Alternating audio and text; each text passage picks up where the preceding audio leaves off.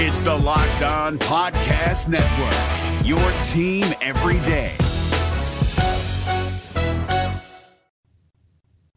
This is A to Z with Mark Zinno, part of Locked On Sports Atlanta, and it starts now.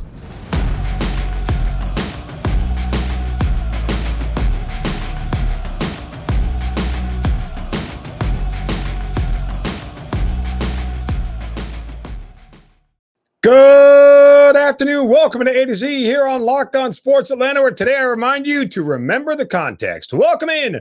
We are live here on this Thursday, barreling towards the NBA draft, headed towards the end of the week, and we have got a lot to do today. Of course, we'll get to the Hawks and their options as well. Who buys dinner? And the one thing Atlanta sports teams need to remember when it comes to sports gambling that they'll never, ever do. We'll do that coming up here in just a moment. But let's start with you guys following us on Twitter at Locked On ATL. And I'm at Mark Zinno, MarkZinno. And wherever you get your podcast, search Locked On Sports Atlanta. Atlanta Hawks will draft tonight, we think, theoretically, or overall right now at number 16. And there are more rumors flying around right now than there are about the Kardashians, about the Atlanta Hawks and what they're going to do. And let's just kind of remember a couple of things here. And I talked about this yesterday. I do think that right, wrong, or indifferent, as I said yesterday, the Hawks making the Eastern Conference Finals was probably the worst thing to happen to them in the big picture. Now there is this pressure. Now there is this rush. Now there is this feeling that they have to get back there as soon as possible, like next year. And while the run was fun and it was well-deserved and all those things, you know, it does change the context a little bit of where they were. Remember, the Hawks hadn't made the playoffs with Trae Young until the first time he got there and they went to the Eastern Conference Finals.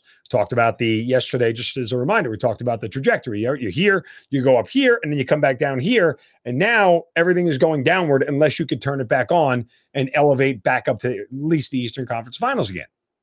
It's a lot of pressure, especially for a team that is right now sixth best in the Eastern Conference, objectively.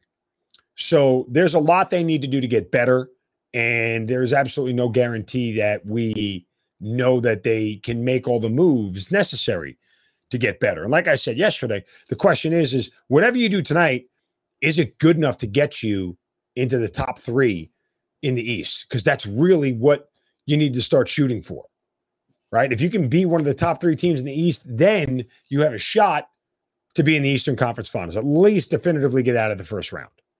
So let's sort of recap where we are with all of the rumors. I'll state this by saying, and I am always going to back a GM who swings big. If Travis Schlenk wants to go for the number 4 overall pick, go for it. Don't care. Like I am all for GMs who want to push their chips to the center of the table and say, I'm going in. Let's see what happens. And I respect GMs who do that because they're putting their job on the line. Not a lot of them have a ton of security where they can turn around and go, it's okay if I swing and miss. I'll be here for the next 5 years. Nah, that's not always the case.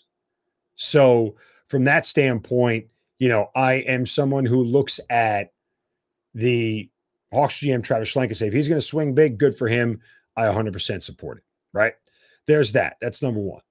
So if he's going to trade up to 4, what you have to give away for it? I mean, will it work out? We don't know. You can have a good feeling about the trade, a bad feeling about the trade. But again, the context of all this is how much better is it going to make you this year? Look, you're not going to be good enough to win a title next year.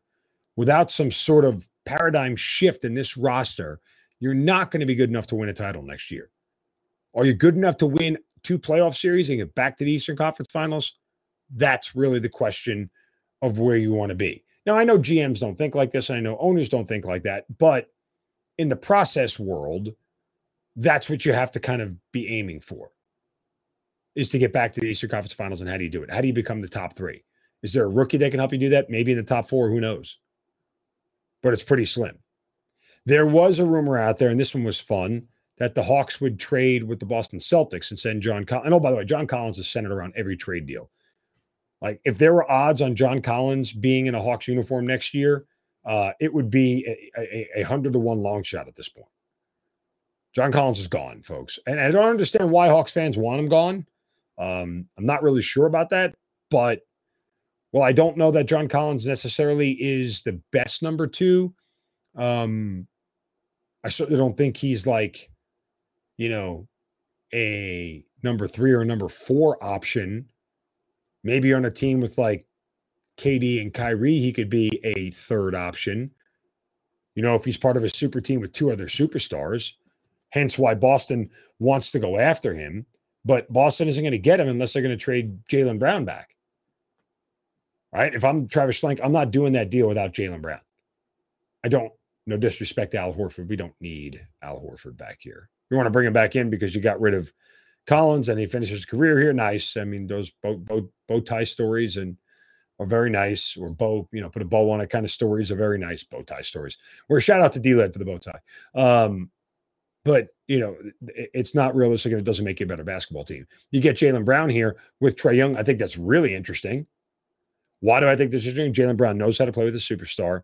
Doesn't have necessarily a problem being the secondary role. Has better shooting than anybody else in the Hawks right now for the most part. And certainly a better defender. So, yeah, Jaylen Brown coming back to the Hawks feels good. I like that move. It's aggressive, but I really, really like it. And whatever Travis Schlenk decides to do, I think there is a real feeling of that the Hawks are climbing uphill. And that's fine. But like I said, I want you to remember what I said yesterday in the sense that they should not be up against these expectations in reality. If they had made the playoffs and won a playoff series as the 5 seed and then lost in the second round, and then this year, all the injuries and everything take on a whole different look. The bad defense takes on a little bit of a different look. They win the play-in tournament, get the 8 seed, and they get bounced in the first round. You're still on the same path. The context here is that they are still 1 or 2 key players away from a roster with Trae Young and John Collins away from being a top 3 team in the East. If you're going to trade away John Collins, you're now 2 or 3 players away from that. And what do you get back from him? And I don't think it's the worst idea to reset in a sense, or, not a hard reset / rebuild, but, in a sense, if you're going to trade to go get another young star, or you've traded to the top 4 and somebody that's going to play side by side with Trae, well, I don't think that's the worst idea either. It's going to regress you in year 1 of the whole thing, yeah, but Trae's not going anywhere.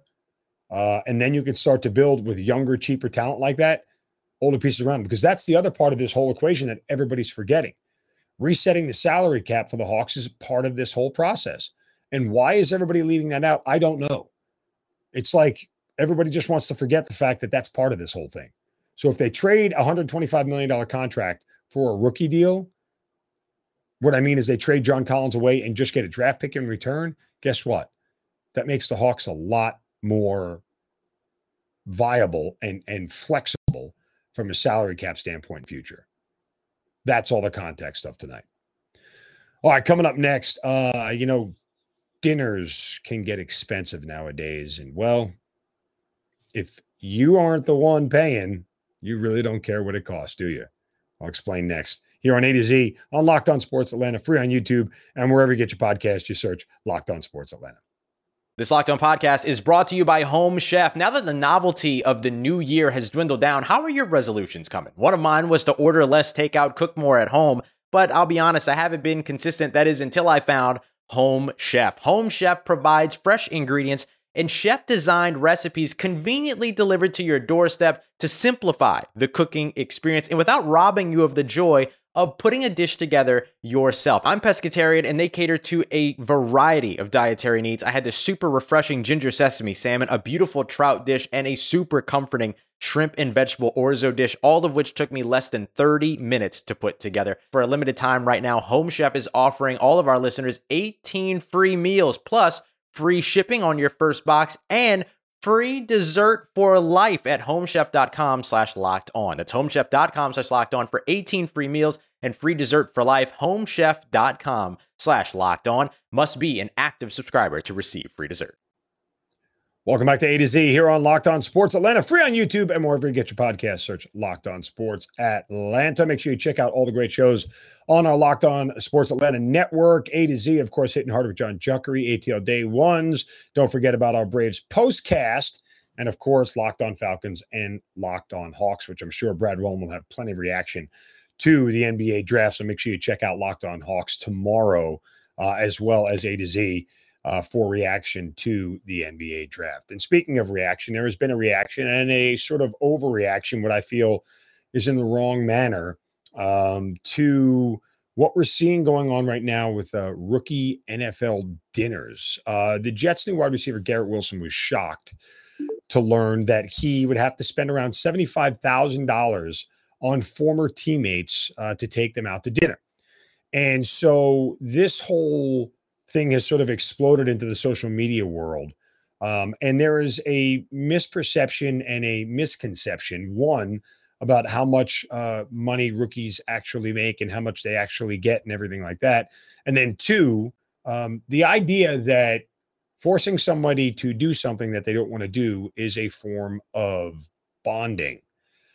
And I will dive into my experience here as best I can and sort of related, because there are people, and I've heard this throughout Atlanta sports media, who are like, oh, well, we're of course we're getting soft and we're getting too sensitive.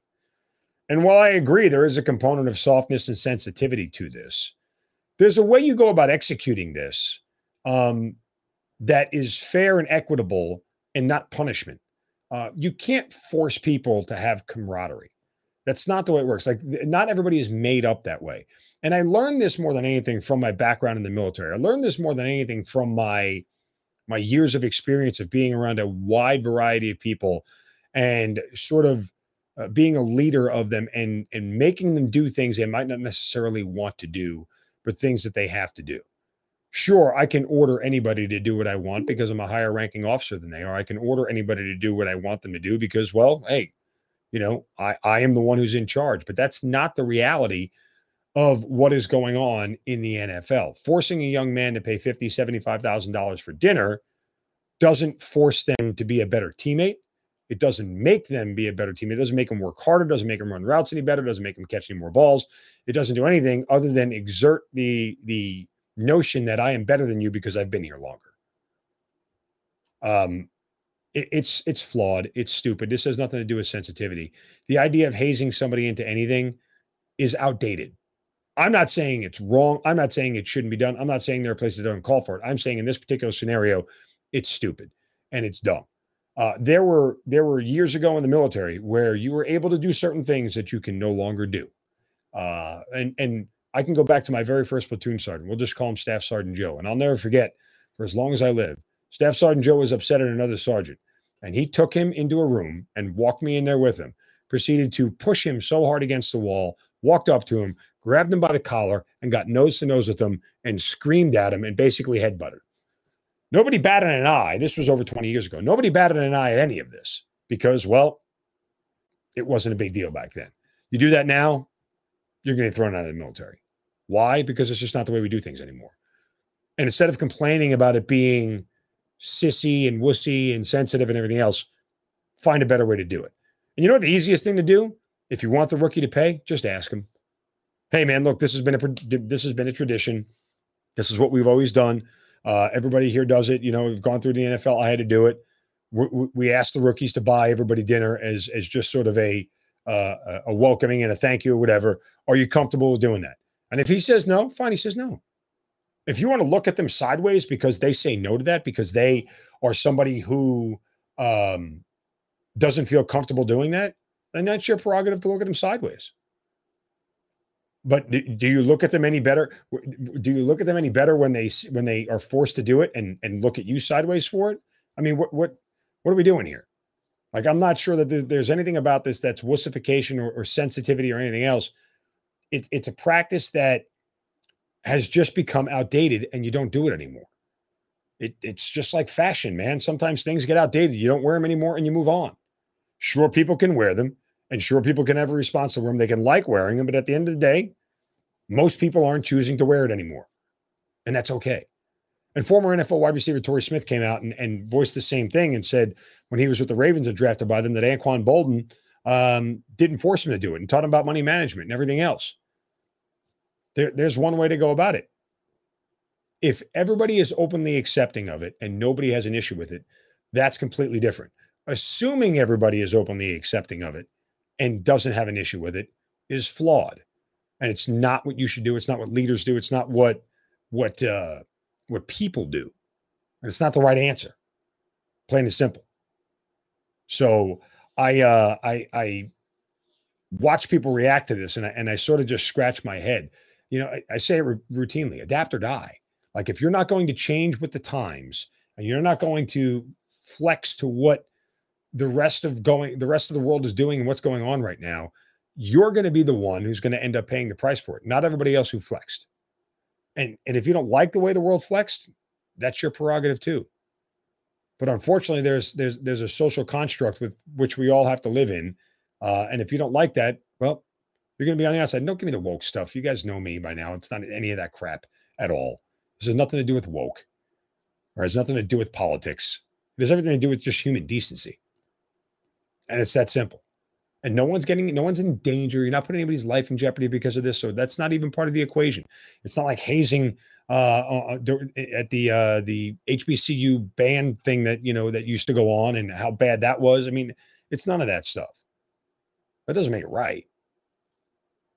And you can choose to do camaraderie in many other ways other than forcing somebody to drop, a Mercedes-Benz on a meal. That's just, there are other ways to go and execute camaraderie. And there are better ways to go about doing it. So change your thinking, change your mindset, and you'll get better results. All right, coming up next, the one thing Atlanta sports teams won't do that they absolutely have to do if they'd like to get sports gambling here in the state of Georgia. That's next here on A to Z on Locked On Sports Atlanta, free on YouTube and wherever you get your podcasts. Search Locked On Sports Atlanta.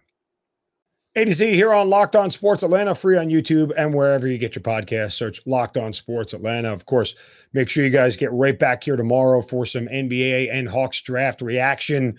We'll have it all right here, both on A to Z and Locked On Hawks, right here on the Locked On Sports Atlanta Network. Follow us on Twitter at Locked On ATL. Of course, I'm at Mark Zinno, MarkZinno. All right, we're going to step into a world that I am well-versed in, and some would dare even call me an expert in, but that is the field of sports gambling and sports betting. And a column comes out in the AJC today from Tim Tucker, and the headline is, Atlanta teams frustrated but continue to support legal betting.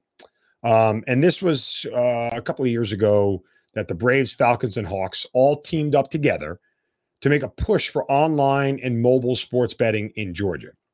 And since then, we've had exactly zero movement in getting sports betting legalized here in Georgia.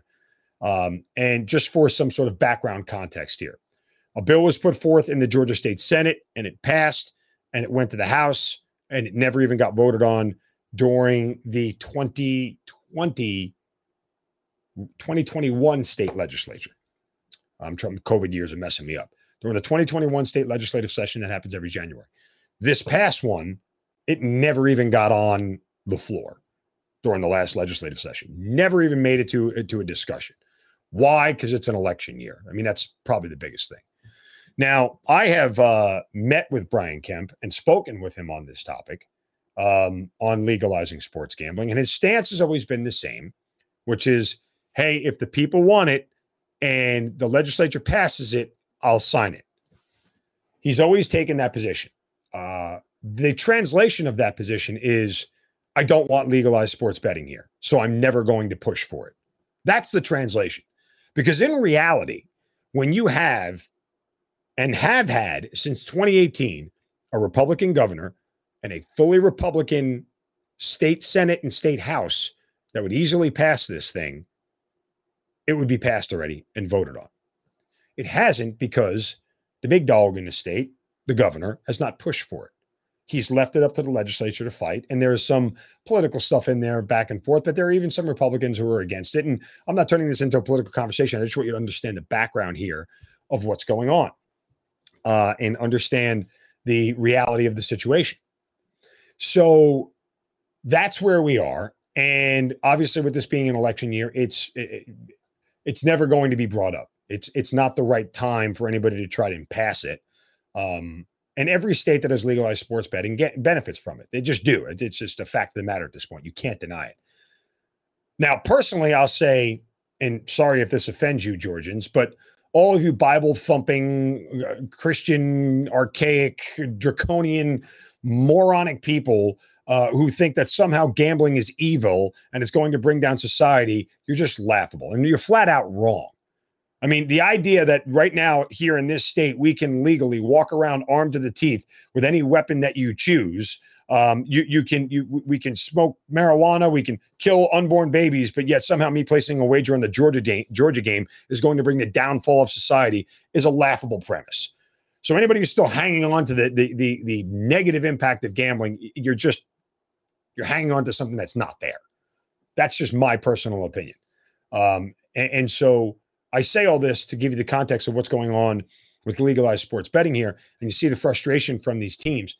Here's the easiest way for them to get this passed, right? This is the absolute easiest way to do it. And if it had been done already, then it would have already passed. Unfortunately, you have two divergent organizations politically vying for this, right? It's no secret that the Braves lean to the right, and they always have. It is no secret that Arthur Blank and the Falcons lean to the left, and they always have. If either of these organizations really wanted this done, all it takes is a substantial contribution to a campaign fund from them, and it would push forward, because that's how campaign donations work. I'm going to give you X number of dollars, and you're going to get this bill pushed through your state legislature for us.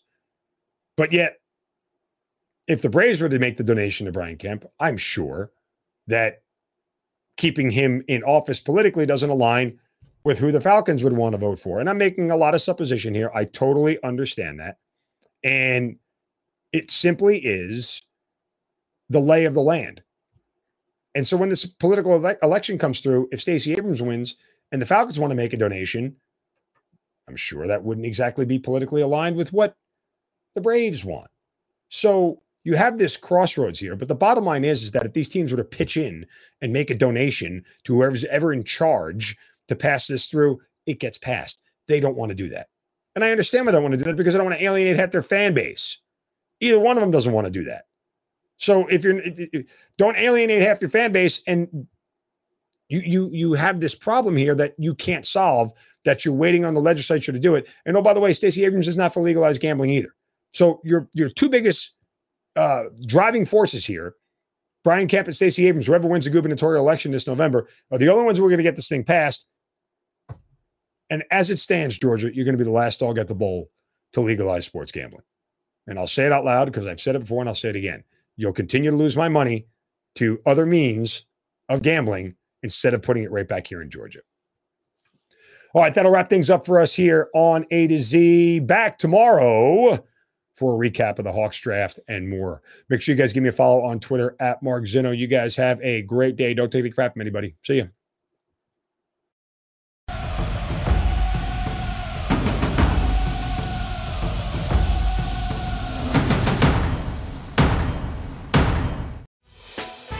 Hey, Prime members, you can listen to this Locked On podcast ad-free on Amazon Music. Download the Amazon Music app today.